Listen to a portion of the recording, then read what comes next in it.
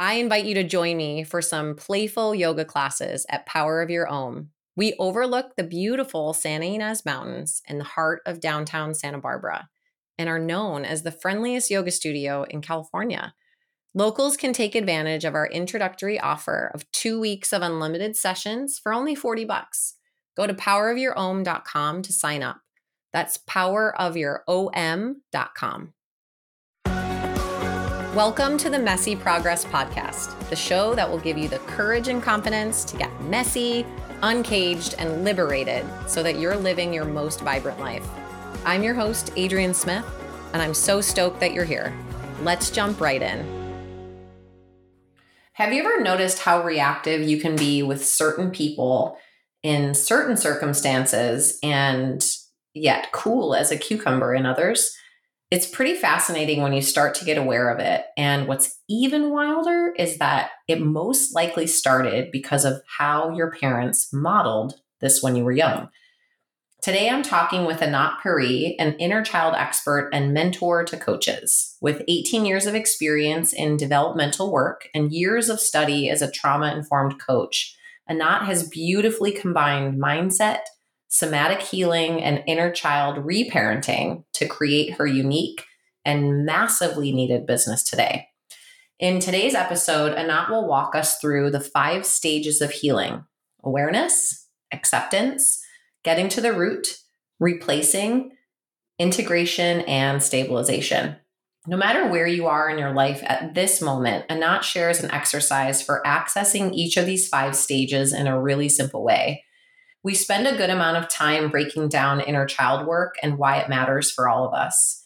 I found that it was incredible. Not only during our talk, I was learning so many new tools for myself, but I was carrying these small shifts and awareness with me afterwards as well. Anat and I share a radically honest conversation, and it's guaranteed to awaken you to your potential and inspire you to pursue your unique path. Let's jump right in.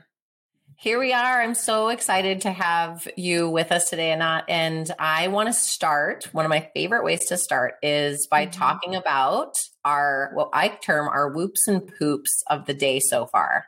So there's the like whoop whoop, and then there's the poop. And we're both on the same time zone. So it's roughly 10 a.m. I don't know how long you've been up yet, but share about what's your whoops and poops so far today.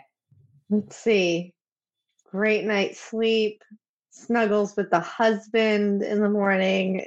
It's like cold in the room because we're in this like dry, no humidity time period in Southern California. So yeah, just like warm morning snuggles, I'd say is the whoop whoop, the poop.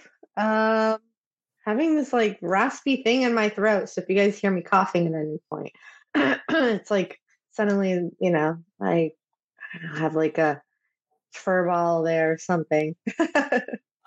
Yeah, it's like one of those things you can't do anything about either.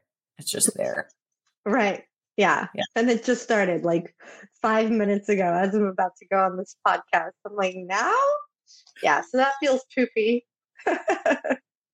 My husband was telling me yesterday, he was listening to the Joe Rogan podcast, and it was the interview he did with Elon Musk. And apparently it was like a late night podcast. They started drinking, and then it was getting late. It was like 11 o'clock at night. And then they started getting hungry. So they ordered pizza. And while they were doing the podcast, they were eating on the podcast. And my husband said while he was listening to it, he's like, the worst sound ever to listen to is to listen to someone chewing and talking at the same time. And then right after that, they were saying, they're like, you know what? It's probably terrible for people that are listening to hear us, eating. We're not eating on this, but I feel like what we were talking about right before getting online was there's like some nasty colds going around too. So it's just like, the topic of this, the title of this podcast is Messy Progress. And sometimes we wait to do the thing that we want to do until everything's like perfect and glamorous. And really that doesn't exist in life. We just kind of have to throw ourselves in and clear our throat every once in a while, right? Yep. There it is. Yes. Tell me about some routines, or perhaps one routine that you do every day or almost every day that you are loving right now. Uh, I laugh. It's my afternoon around like 2:30 matcha, like iced matcha. My routine of I've just come off of like hours of calls or meetings because most of that stuff I like to do in the morning. And I'm like ready to get into my like creative hours and space. And so uh, I don't drink coffee because I'd be bouncing off the walls. But when I want to get into that like creative space, I giggled because I'm like, that is my current routine right now. It's like around 2:30. I make myself like an iced matcha with some coconut milk. And as soon as I have like a few sips of that, I'm just in the zone, in creative zone for the next few hours. Come off of that, go to my Legree workout, and call it a day by 6 o'clock. Sweet. What was the workout that you said? Legree. What is that? Have you heard of Legree? No? No. Oh my God. Okay, so it's funny. It hasn't become a household name yet. Kind of like Pilates was 10, 15 years ago. So Legree, the machine is similar to a Pilates reformer machine. Similar, but the exercise is nothing like it. So the workouts are about 40 minutes. It's a guided class, and it's all about how slow you can go in each movement. So it's a full body workout, and they'll work out like the whole left side of the body and then the whole right side of the body. And because you're moving really slow in every movement of it, you have to activate the right muscles. I used to do Pilates, and what I found is sometimes, you're like getting the reps in and you're just going at it and you're not really paying attention to, am I activating the right muscles? With this, you have to. Some things are like an 8 count, and so you're in constant burn from one thing to the next. It is full body, like I said, and probably the best workout I've ever done for like building strength and getting it done in 40 minutes. So how long I did it am take when you certain. first started to not be sore? Oh, I still get sore. Okay. Yeah, I still get sore. What's great about it is it's not something that necessarily gets easier. It's something that actually could get harder because you can challenge yourself more. There's different levels as to like how you could do each one. So yeah, I am certain they have studios where you're at in Santa Barbara. So if you just Google Legree, Lagree, yeah, I'll have to check that out. Yeah, I know there's a bunch in LA. Yeah. So, but well, it's interesting. There's so many workout. boutique fitness studios around us. And yeah, like so many different little niches of things that people offer. And it's just a matter of sometimes just asking people like, what do you do? And then all of a sudden, I bet you now I'm going to hear it like 7 times in the next week. Exactly. Yeah. And then you have to check it out. I mean, I'm hooked. I'm hooked. Okay. I love it. Did you start it because you wanted to build strength, or what was the attraction? Yeah, so my sister-in-law had been doing it for a few years, talking to me about it. And now looking back, hindsight 2020, I'm like, I wish I did it sooner because, wow, am I getting in like the best shape of my life? Yeah. I wanted to build strength, and I had been working with a strength trainer a few times a week for about a year, and then I do yoga a few times a month. But yeah, I wanted something that like, I'm not a gym goer. I like don't want to go to the gym and do all these different equipments. And especially, I mean, if I'm working with a trainer, yes, but on my own, no, I'm just not going to push myself hard enough on my own. So I like being in classes. And I was visiting my sister-in-law in Maui, and she's like, all right, let's go to a class. I'm like, yeah, I got to see what the hype is all about, because she goes like 6 days a week. She loves it that much. And I went to an intro class, and I could not believe the parts of my body that were sore.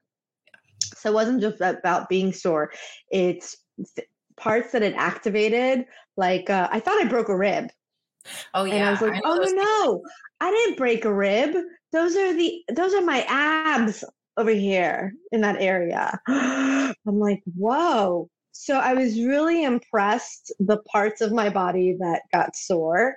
Um, and yeah, there's a lot of like legs and glutes in it. And I'm always sore in that area afterwards. So yeah, so I loved it. And then the studio is literally like a 4-minute walk from my house. So I love being able to walk there too. So like no excuses. No excuses. Yeah, exactly. That and that's a part of it too. You know, I think when you don't have to drive somewhere. But I'm also just hooked on it. Like I always look forward to it. Yeah. I at first thought it's pretty hard. I was like, how does she go every day?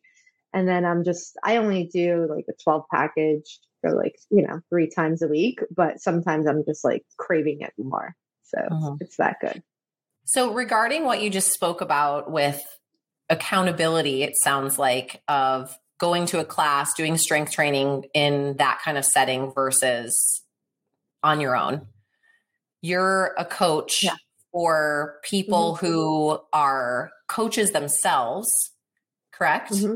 And so it's an Yep. interesting thing is like I've call it athletics or call it business or life. We could be thinking like, oh, if I have someone that's helping me in this area, some sort of, it's not imposter syndrome necessarily, but sort of like, oh, I don't need a coach. Like I already do this myself. But people who are running businesses need coaches. People who are athletes need coaches. People who are coaches themselves need coaches.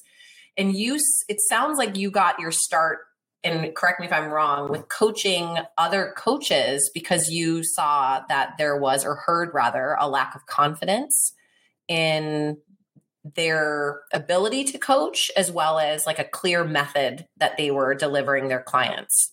Is that correct? Yeah.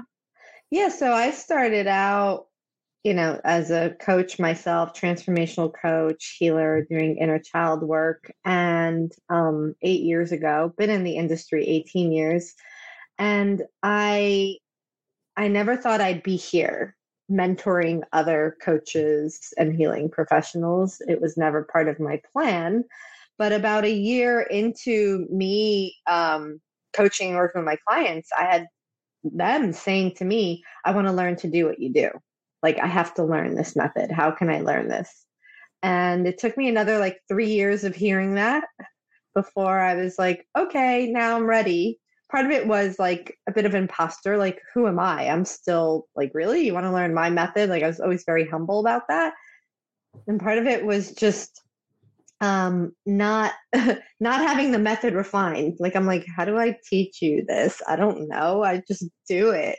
And so I like set the intention 4 years in to really get clear on what is my process, what is my method, because whatever they're experiencing, they're wanting, but I don't seem to have it mapped out. And so I got it mapped out that year, and just in time for when COVID hit, lockdown happened. And I'm like, okay, no better time than now. People are at home, locked down, wanting more support. And that's when I launched the first round of my certification program. Um, where I'm at today is I have shifted more to being a mentor as opposed to being the coach myself, where I used to work with anybody that needed healing. And it's because this is an industry that has really exploded. Actually, I think since COVID, everybody wants to be some kind of coach, and the world needs it. But there is a lack of what I notice when people come to me that love coaching and have been doing some facet of it. Like, I have a client right now who's like sex and relationship coach, and she loves talking about all that stuff, but she realizes that most of the time when her clients come to her, there's a whole lot of bag of worms that we need to clear up before she could actually get into the juicy intimacy sex stuff. And they're just not equipped. They don't have a method. They don't know, and they end up being reactive with their clients a lot, trying to fix their problems instead of really helping them feel empowered to create the life that they desire, helping them know that like they could build the emotional resiliency to handle whatever life gives them. Like, really equipping your clients to not depend on you, There's a lot of codependency that happens in coaching, in health as well, like what you're referring to here. When people feel like, oh, I can't go to the gym if I don't have a trainer with me because I'm not going to do it. And that is pretty true for me. Not that I can't, I don't want to. It's not my style. And it's okay. When it comes to that, you can find alternatives. You can find group classes. So there's many ways, and people just have to find what it is that's true for them. But the coach has to be equipped to really deliver on it. And there's a lack of that in the industry right now because people are going into it not having a clear method, not having a clear process. And that leaves you reactive instead of proactive in your facilitation. So talk about that when you said you mapped out your program, like you didn't have it. You were kind of like, people want something, but I don't know how to lay it out, or I haven't laid it out, but I'm clearly doing it already. How did you go through that process for yourself of creating this 5-step method of your process? More reps.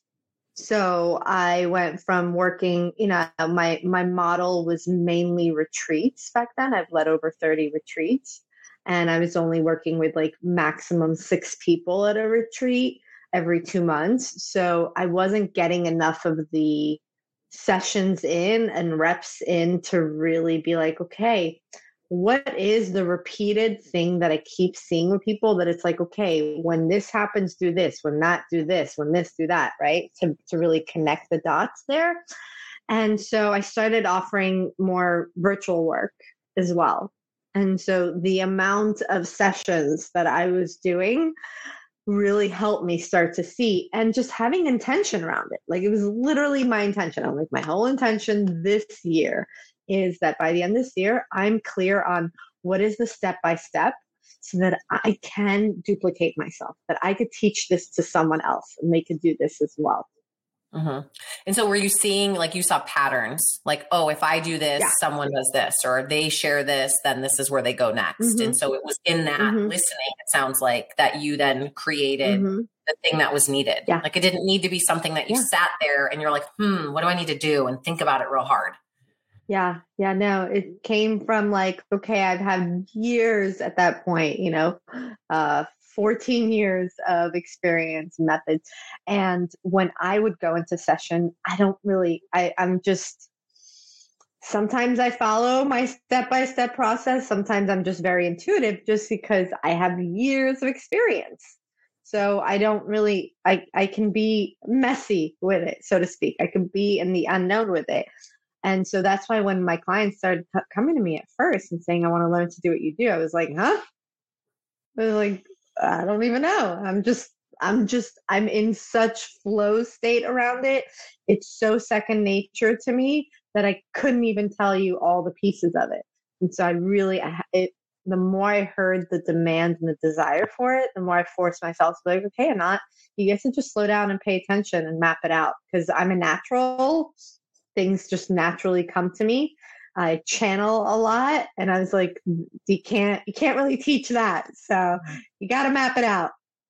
Yeah, I love that, because it sounds like there's a structure always in place that you follow just naturally. You don't have to be like, I need to write out this outline and have this be the thing that happens every time, but it's just kind of in your backbone as a skeleton. And then from there, you can kind of go in different directions, but inherently coming back to this process now it's very clear. It's very systemized, which is good for people. It's kind of like great training wheels. And then there's always, everyone has their own natural gift.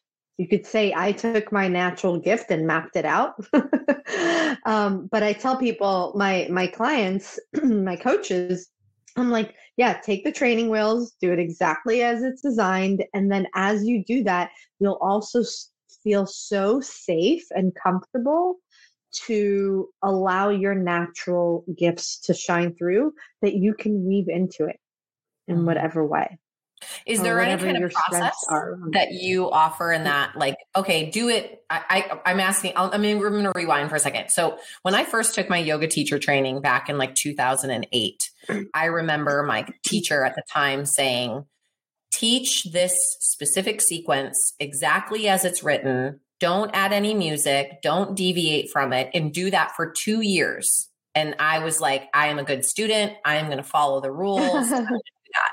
And now I've been teaching for 15, 16 years, and I don't do that anymore because I have the ability to Yeah. deviate and see and play and be natural. And if you confine me to a box, immediately I'm going to want to break through, not listen to the rules, and say, and like kind Because of you're so call, comfortable in it. yeah, and like kind of call Well, bullshit. you've outgrown the box. Yeah. You've mastered the box and you're like, this is boring. I've outgrown this box. So you wouldn't want to follow the rules now. But a brand new person would be like, what is this box? Let me get to know this The box box. keeps me safe in a way. Exactly. Yes. Yeah. Yeah. So part of it, yes, it's actually interesting as I've gone through it. It's not that people would toss it all out, and I'll share it here. I like giving stuff away. You know, I call it the 5 stages of healing. And as you listen to this, if you're on your own healing journey, you might recognize why you're still dealing with that thing, what stages you might have skipped. And if you're a coach or facilitator yourself in any capacity, you might recognize why you struggle with your clients in a certain way because you're not taking them through these stages. So stage 1 is awareness. And it's, there's always a certain level of awareness that someone has when they come to you. And that awareness is usually the thing that they want to fix, the thing that had them come to you and that in and of itself is limiting because it's usually just the like top of mind issue. And they're not uncovering, well, what is underneath that? So there's like, oh, I struggle with like with relationships, right? I'm looking to fall in love. I'm looking for my person. And it's like, okay, well, you can't just go and work with a relationship coach. It's going to teach you all the steps to like, all the tricks to land a man or something.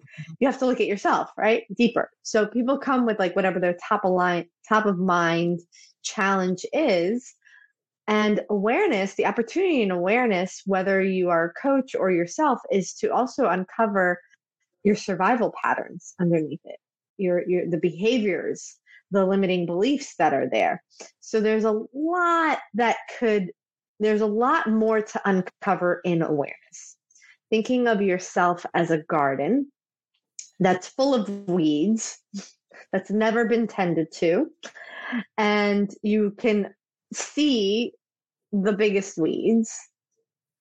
But in awareness, it's like, well, let's go look at the whole garden and let's uncover what else is there that may currently be creating that weed or that's creating this that's still dormant.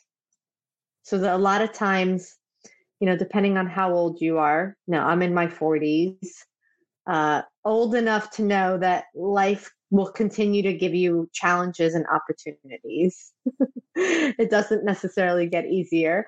And that in those challenges and opportunities, certain things will come up that never did before.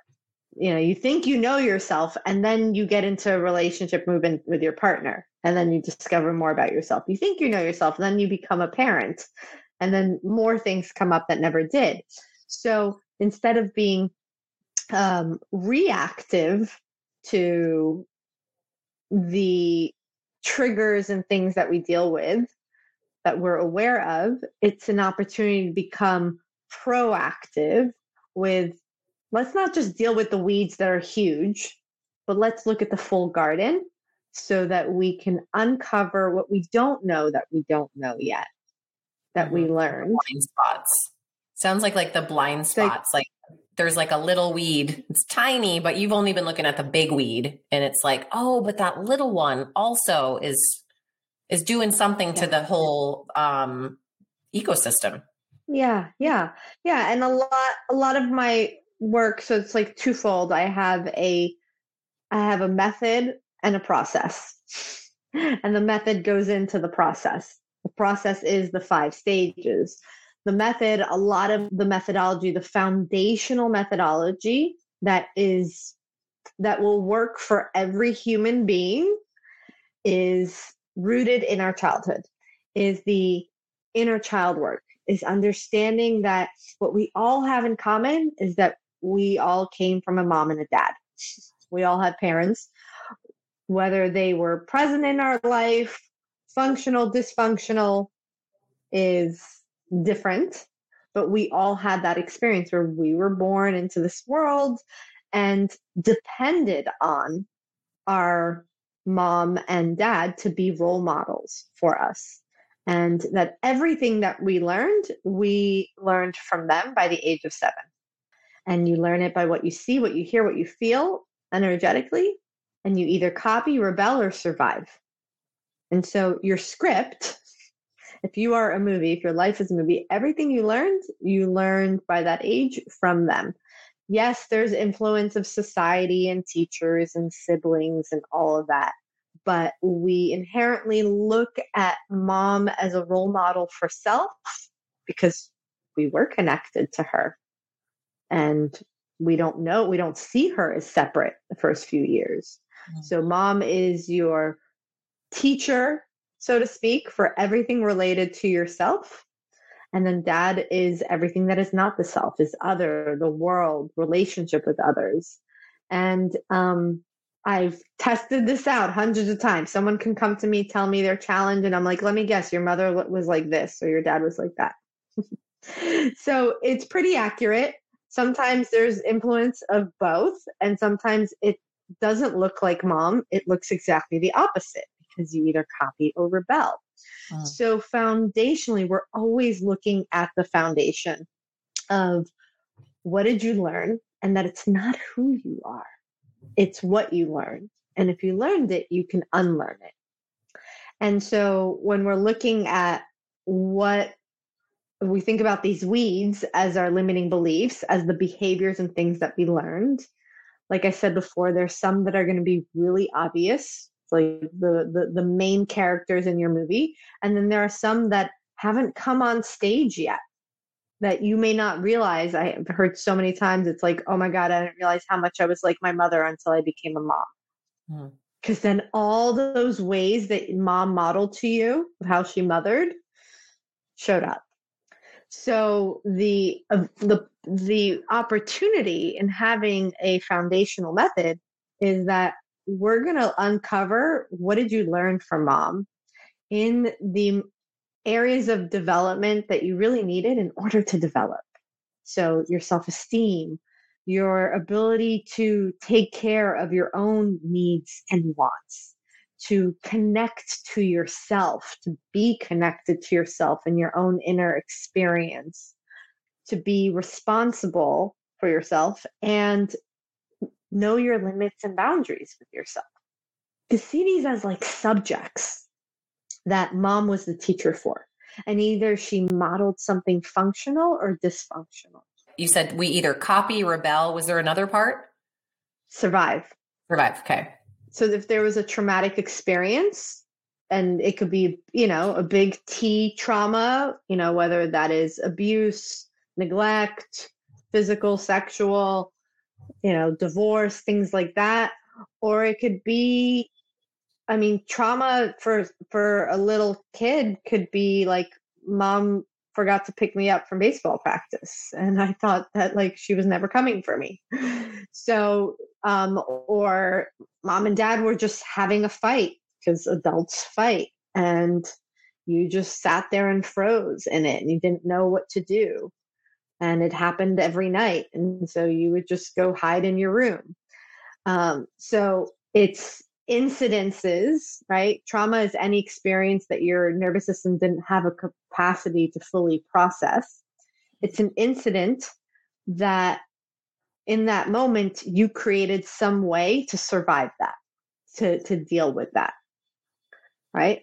So that's what it looks like, survival. Copying is just copying. Like if mom was always busy, running around, taking care of the house and everyone and everything, but you never saw her sit down and take care of herself. You never saw her do anything for herself. She was just go, busy mom. You might have learned to always keep busy and to put others first and don't have needs, or your needs don't matter because that's what you saw mom model to you. Or like you do the complete opposite, right? If you were always really upset that mom was a particular way, you're just like, I'm not going to be like that. I'm going to be the exact opposite. I'm going to do the opposite.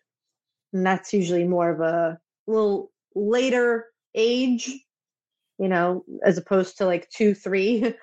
It's a later age where you have more cognitive choice of, I'm not going to be like her. And thinking that being the opposite is actually being yourself when it's really still just a way to avoid. So none of these are actually who you are. And you use the phrase, you said you're either being reactive or proactive. And so it sounds like once you can look at these things and be like, oh, I have been doing these things, or I'm now noticing, wow, I do keep myself quite busy. And I see that there's this tie to that, being what I saw when as a kid, I can make a choice. I'm not going to do that anymore. Exactly. And it's like, now I'm separating from that and I'm not going to be in reaction to it constantly. Oh yeah, I actually still want to keep busy. I'm being proactive. Or no, now I'm not going to do that anymore. And that's also proactive. Yeah. So the reactive versus proactive, I'll explain more, specifically to what you're saying as I get into the other stages, because it's not so simple of like, I'm not just going to be that way. But proactive meaning that we're not waiting to be triggered by that or to be, let's say, burnt out. If your pattern is to always keep busy and never take care of yourself, are you waiting to experience burnout in your life to realize that you do this? So it's the opportunity, being proactive of like, let's look at the full script of what we learned instead of just the things that are triggering us right now in our life. Do we want to wait for that? Or do we want to be proactive in really choosing and assessing these areas that for us to operate as our highest self, really living you could say, best life, less messy life. You got to be proactive in these areas. Like you want to know that, do I have good limits and boundaries with myself? How about with others? Do I ask for what I need and want from others? Or am I, so independent? Do I know how to connect to myself? Do I know how to be authentic with others? So these are the subjects that it's like, you want to go back and assess, what did I learn? And is there something that I want to unlearn there? And it sounds like there's two parts to it. It's like there's the what did I learn? And then what am I doing? Yeah. When you're like looking at the whole, I was thinking about that garden analogy that you brought up before. It's sort of like, well, here it is. What was learned and what did I start to do? And what do I actually now, what am I now aware of? So it sounds like we haven't obviously gotten to these other steps yet, but it's like, it's not just a linear process. It's a constant going back and forth and kind of crossing over. Yeah. So, and in my virtual program, I have modules in there, and each module is an area of development. So you can be like, okay, we're looking at needs and wants and what you learned from mom about how to give yourself what you need and want. And I'll literally map out, here's what it looks like when it's functional. Here's a whole list of ways that it looks like when it's functional. Here's what the dysfunction of it looks. And you'd be amazed how many people, especially with limits and boundaries, are like, oh, I thought I had good limits and boundaries. And then I went through the module and I'm like, oh, wow, there is actually more room for me to develop in this way. And so you start to see, oh, well, I'm dysfunctional in this way. Yeah, I don't do that. Who did I learn that from? What did mom model to me in this area? What had me get to this point? So there's a constant ability to explore it yourself. I want to give everyone a fun tool that you could do in awareness that is that you could apply right now.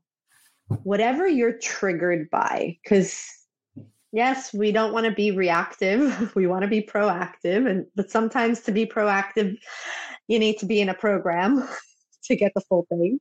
But what can you do right now if you're struggling with something in your life?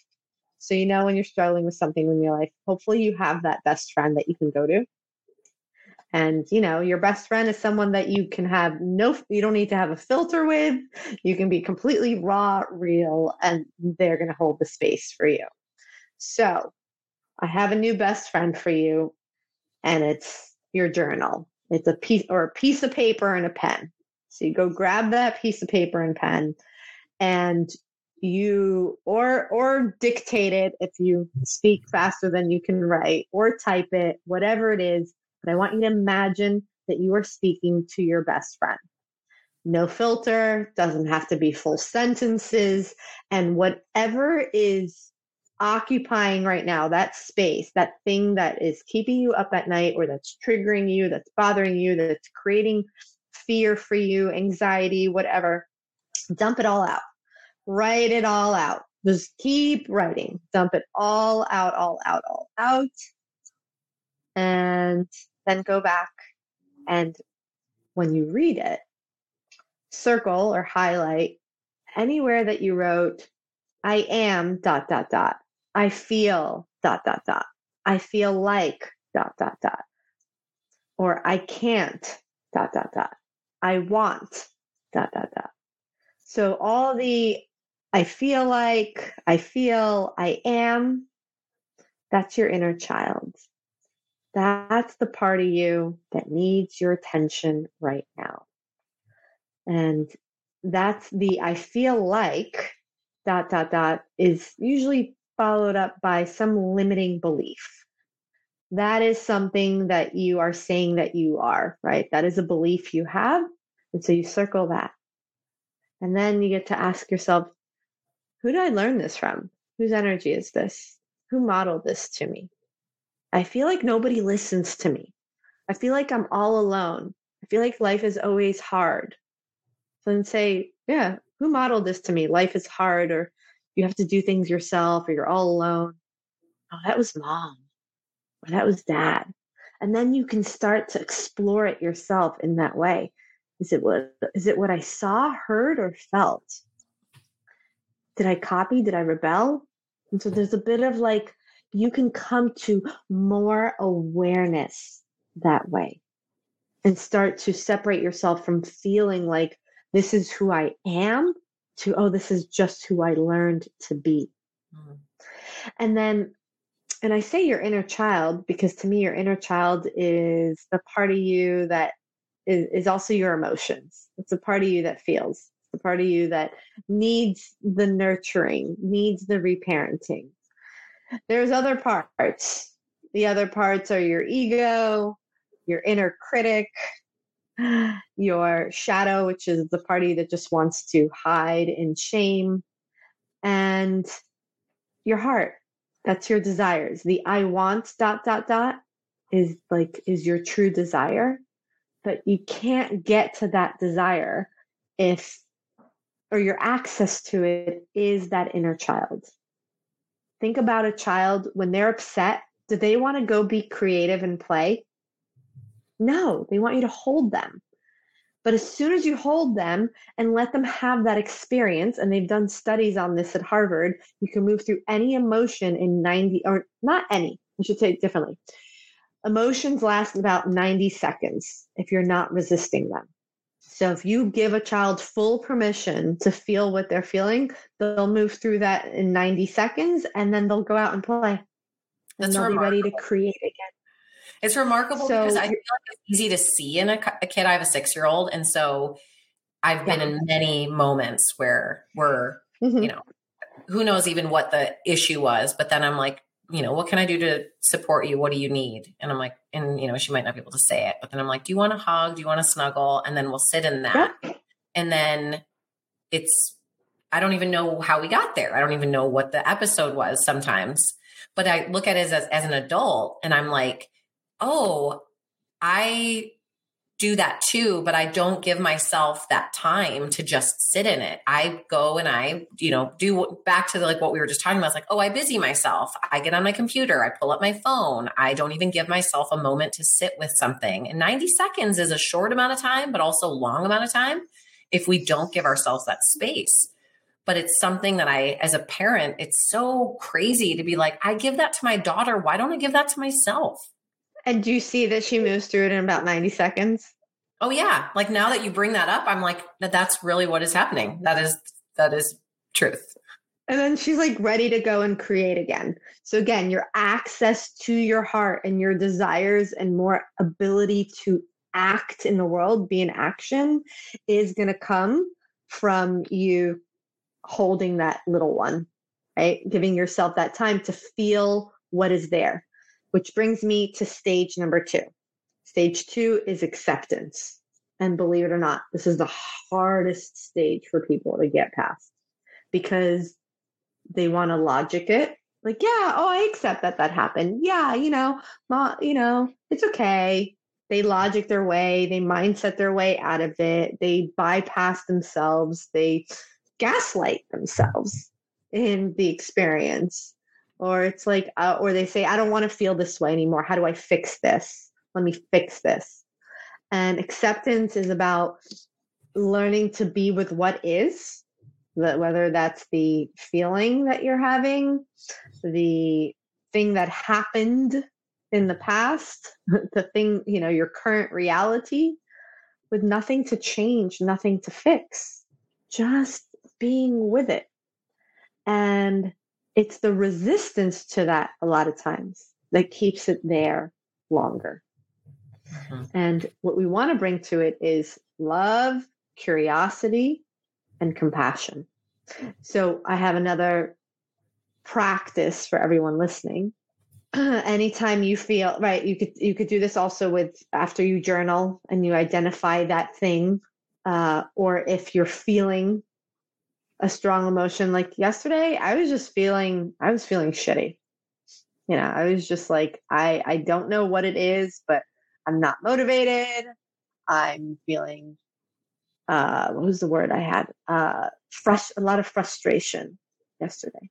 So picturing yourself in your safe space, whatever that is, if it's your bedroom, if it's outside in nature, whatever that place is for you, and picturing your little self, your younger self, walking into that room. Kind of like when your daughter walks into your room, right? Because she's having some experience. And she's the part of you that's saying, I feel this way. Or I believe this thing.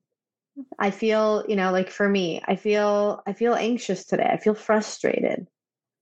What does she need to hear in that moment? What does she need to feel? So it's taking it out of, it's really doing this visualization with yourself. Because like you said, you don't give yourself that same time that you give to your daughter. So it requires slowing down for that moment and imagining that part of you walking into the room and saying, I feel frustrated today. And then bringing love, compassion, curiosity to it. Tell me more. It's okay. I'm here. Let me hold you. It's okay that you feel this way. For however long you need to feel this way. There's nothing to fix. There's nothing to change. So starting to have that inner dialogue with your inner child and accepting it. And then also, if it's creating a strong sensation in your body, getting back in your body, tracking. Where do I feel this? Taking a few deep breaths to ground back into your body, scan your body, find that safe place in your body. Safe place means somewhere that feels ushy gushy, warm, comfy. Ooh, I just got tingles in my left leg. Ooh, okay, yeah, that feels ishy gushy. Thank you. Literally, that just happened. And then being like, okay, where am I holding this frustration? Where do I feel that? Oh, it's in my throat. And getting curious about it at the level of felt sensation. Sensations is the language of the nervous system. And the more we can speak in that language, the more we're speaking to our nervous system. And the nervous system can digest and process what is occurring and bring you back to feeling safe and calm. A lot of times when we are speaking at the level of our mind, we're labeling good or bad. I feel anxious. Uh-oh, how do I stop that? I feel horny. Ooh, more of that, please. Right? We put it into either good emotion, yes, more of that. Bad, how do I fix this, make this go away, check out from this, numb out from this, run away from this. The And opposite of so, presence, it but sounds too. It's like a what's next? What's there to do about it versus like actually feel it and be with it to back to the first exactly, part of exactly. sense. So getting one layer deeper below the label and getting curious as to what's the energy? How does it actually feel in my body? Because anxiety and excitement feel, anxiousness, I should say, right? And excitement feel very similar in the body. But are you walking down the aisle about to marry the love of your life? Or did your boss call you into the office saying he wants to have a talk? Right? Our mind then labels, oh, I must be anxious or I must be excited. And so let's get away from the stories and just get curious about the energy. So where do I feel that? Oh, it's in my chest. And then all the different ways that you can name it. Does it have a color? Does it have a texture? Does it have a size, a shape? Is it moving? Is it still? Is it heavy? Is it light? That is speaking in sensations. And if you put all your focus there and start to observe it in that way and get really curious about it in that way, you'll notice that the nervous system starts to process it. And you may find yourself shaking, burping, yawning, tearing, crying, getting hot, getting cold. This is your nervous system literally digesting and processing it and bringing you back from whether you were in a freeze state or you were in a fight or a flight state, back to homeostasis. I love that. I've experienced that in so many different occasions where when I've allowed myself to let the sensations just run their course, it's if I go into my head, then I call that an unpleasant experience. Like let's say like a lot of heat. And then I'm like, or it's just heat. You've been hot before and this is just what's happening. And then it just kind of does its thing. And to your point, if I reflect back, I'm like, wow, that didn't actually last as long as I thought. It really was a short period of time. Yeah, I didn't that's what we mean. 90 Yeah. seconds. It's just like, think of it like riding emotional waves. And if you're in the ocean and you resist the wave, what happens? You get plummeted. And if you can ride the waves, some are big, some are small, then you can come back home to yourself.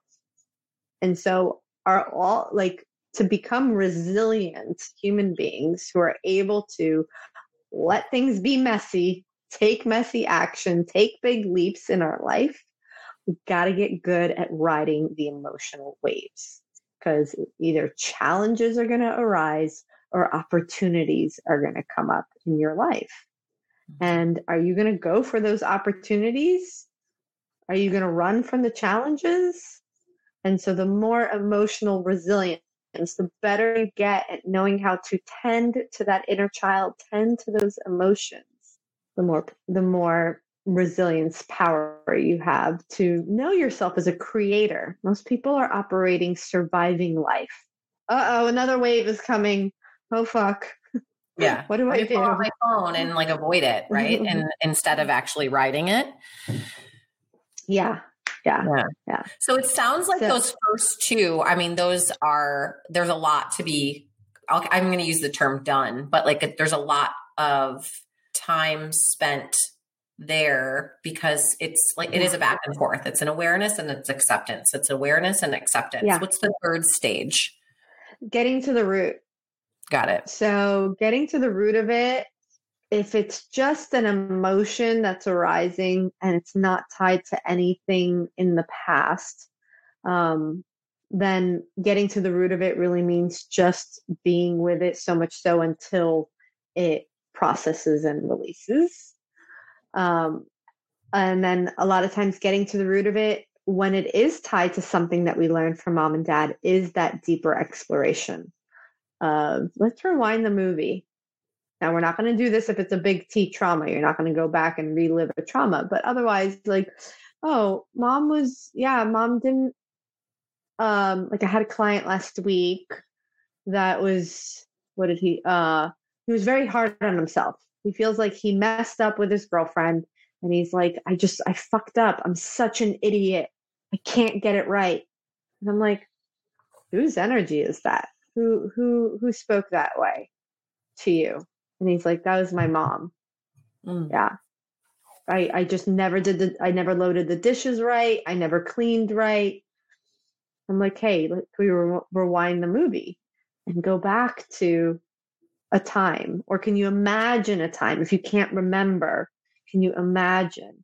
The whole point of it is not for us. We don't need to know. We just need to connect emotionally to that experience again. So a lot of I love that people you will said say, that. 'Cause it feels like the needing to know comes from the head, right? And then the experiencing yeah, it and the connecting with it emotionally comes from the body, so that it's not doesn't stay there.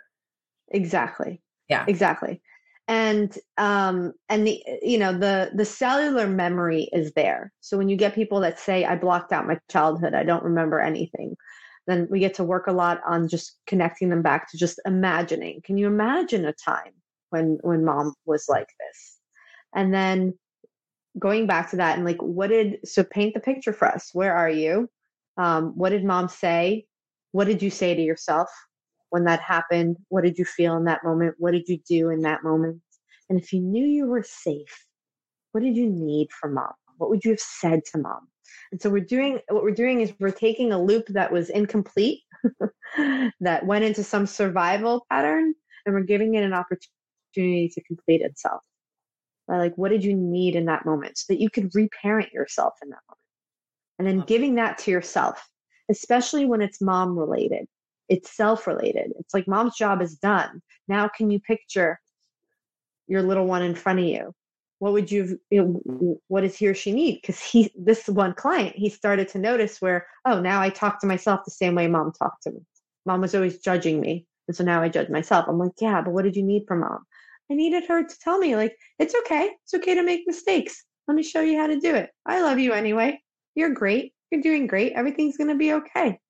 And so now that's the practice for him to start to speak to himself in that way. Yeah. And that's the stuff that's going to like be the world changer versus the Exactly. war inside of ourselves that we're constantly having. Exactly. Exactly. So getting to the root is that exploration of who modeled this, what did we learn, what's there, or if it's just a sensation and it's not tied to the past, it's more than it's just allowing ourselves to hold that, to be with that at that level of sensation. And then stage 4 is replacing, right? So the release is going to happen in stage 3, and in stage 4 is replacing. And this is a lot of time what I see is missing in people when they do self-development work or they do plant medicine, because you can get to a lot of big release and root stuff and emotional releases. But are you now replacing it with something new? Are you giving yourself a new direction? Are you editing the script and putting in a new way of being in there? Mm-hmm. And so it's this exploration of what's possible now that wasn't before. And it's not something to answer with the mind. It's more of like check in. What do you feel now that's available to you? What energy is available to you? We're all energy. What is that? Oh, I can hold and love myself, or I am safe, or it's okay to make mistakes. So whatever it is that arises as a new The new declaration, as a way. new belief, a new way of being. And then stage 5 is integration, education, stabilization. And this is the most important stage because lasting transformation happens in the integration.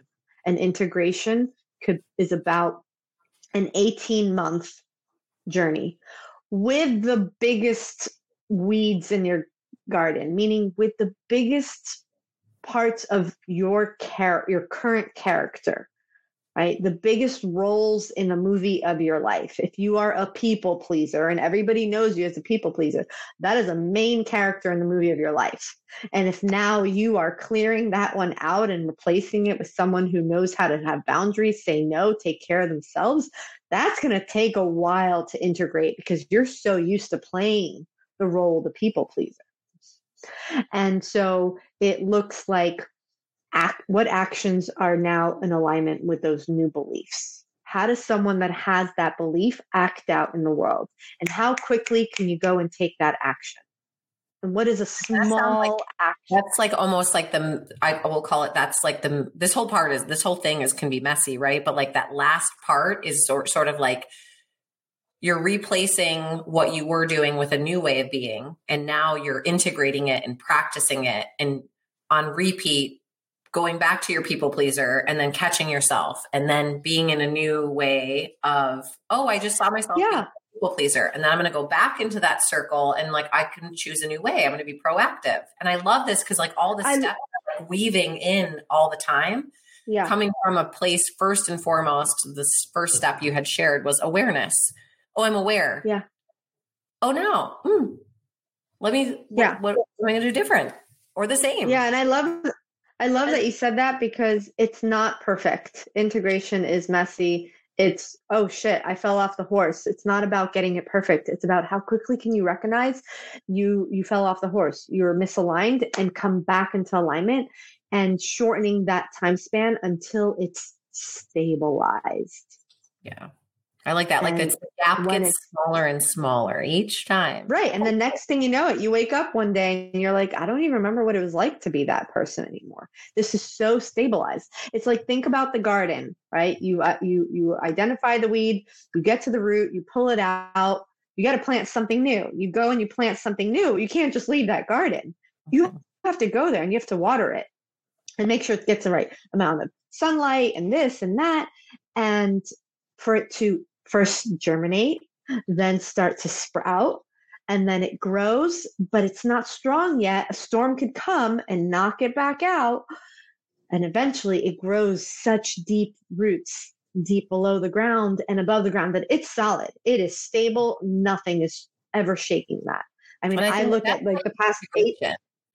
That's like, I look like at your core, like exactly messable with from on your state. Yeah. Exactly. I mean, I can look back at the past 18 years that I've been in this experience, and there's parts of me that are fully stabilized. And I'm just like, I don't even remember what it was like to be that person anymore. That character is just non-existent in my movie. So, so that's the 5 stages. And, love it. You know, it's something, like again, ever about this because there's just so I know we should probably do a part 2 because unfortunately I have to hop off to go to another meeting. But there's so much more I'd love to get into. So much. I feel like one of the parts that I want to share just on like my appreciation of this is like I said to you at the beginning is like my first yoga training, create this structure, do this thing, practice it, right? What we first talked about. But like one of the pieces that maybe I was just out to lunch and I just didn't pay attention, but I just feel like the emotional practice of as much as yoga is about awareness is like, I don't feel like I had a teacher that taught me about being in my body and letting emotions process. It was like, okay, meditate, watch your thoughts, but there was nothing again, like I might have just missed it. I didn't put my attention on it, but I'm like the emotional body part and the nervous system and having people understand that it's like you're sitting in it for those purposes, not to get to what's next, to fix something, to like get a new goal, but rather so that your body can truly heal. And that's the part that's, even my daughter's learning that in school, where they pick a color of like, what color are you feeling at this moment? And then they relate to like, oh, I'm feeling sad. Like, and why? Like, oh, I miss my mom, or I'm feeling anxious, cause I have to pick out a Halloween costume or whatever it is. And, or I'm feeling, they tie it to yellow. Like I'm feeling nervous and wiggly and da, da, da, da. And I just think that's like emotion, at least starting to talk about emotions so that there's space for it, not from a place of being in it, so that we aren't storing that stuff in our body and ending up with all these diseases at the end of the day It's the key. It's the key, and we hold the key, and our emotions, which is our energy, is the key. And all we need to learn is to be an energetic Jedi. How to be a Jedi with your emotions, how to, get better at feeling so that we can feel better. Yeah. And so, I know we said about like the rapid fire, but last question that I have for you before we wrap is, if your mess is your message, what else, if anything, do you want to share with those that are listening? Be an energetic Jedi and be loving and patient with yourself. Loving and patient. Thank you for listening.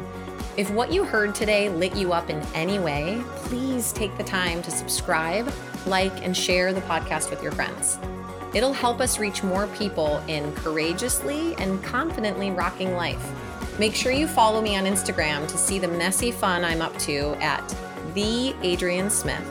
And check out my current wellness events and coaching programs on my website, alignedlivingnow.com. I look forward to being with you next week. Until then, get messy.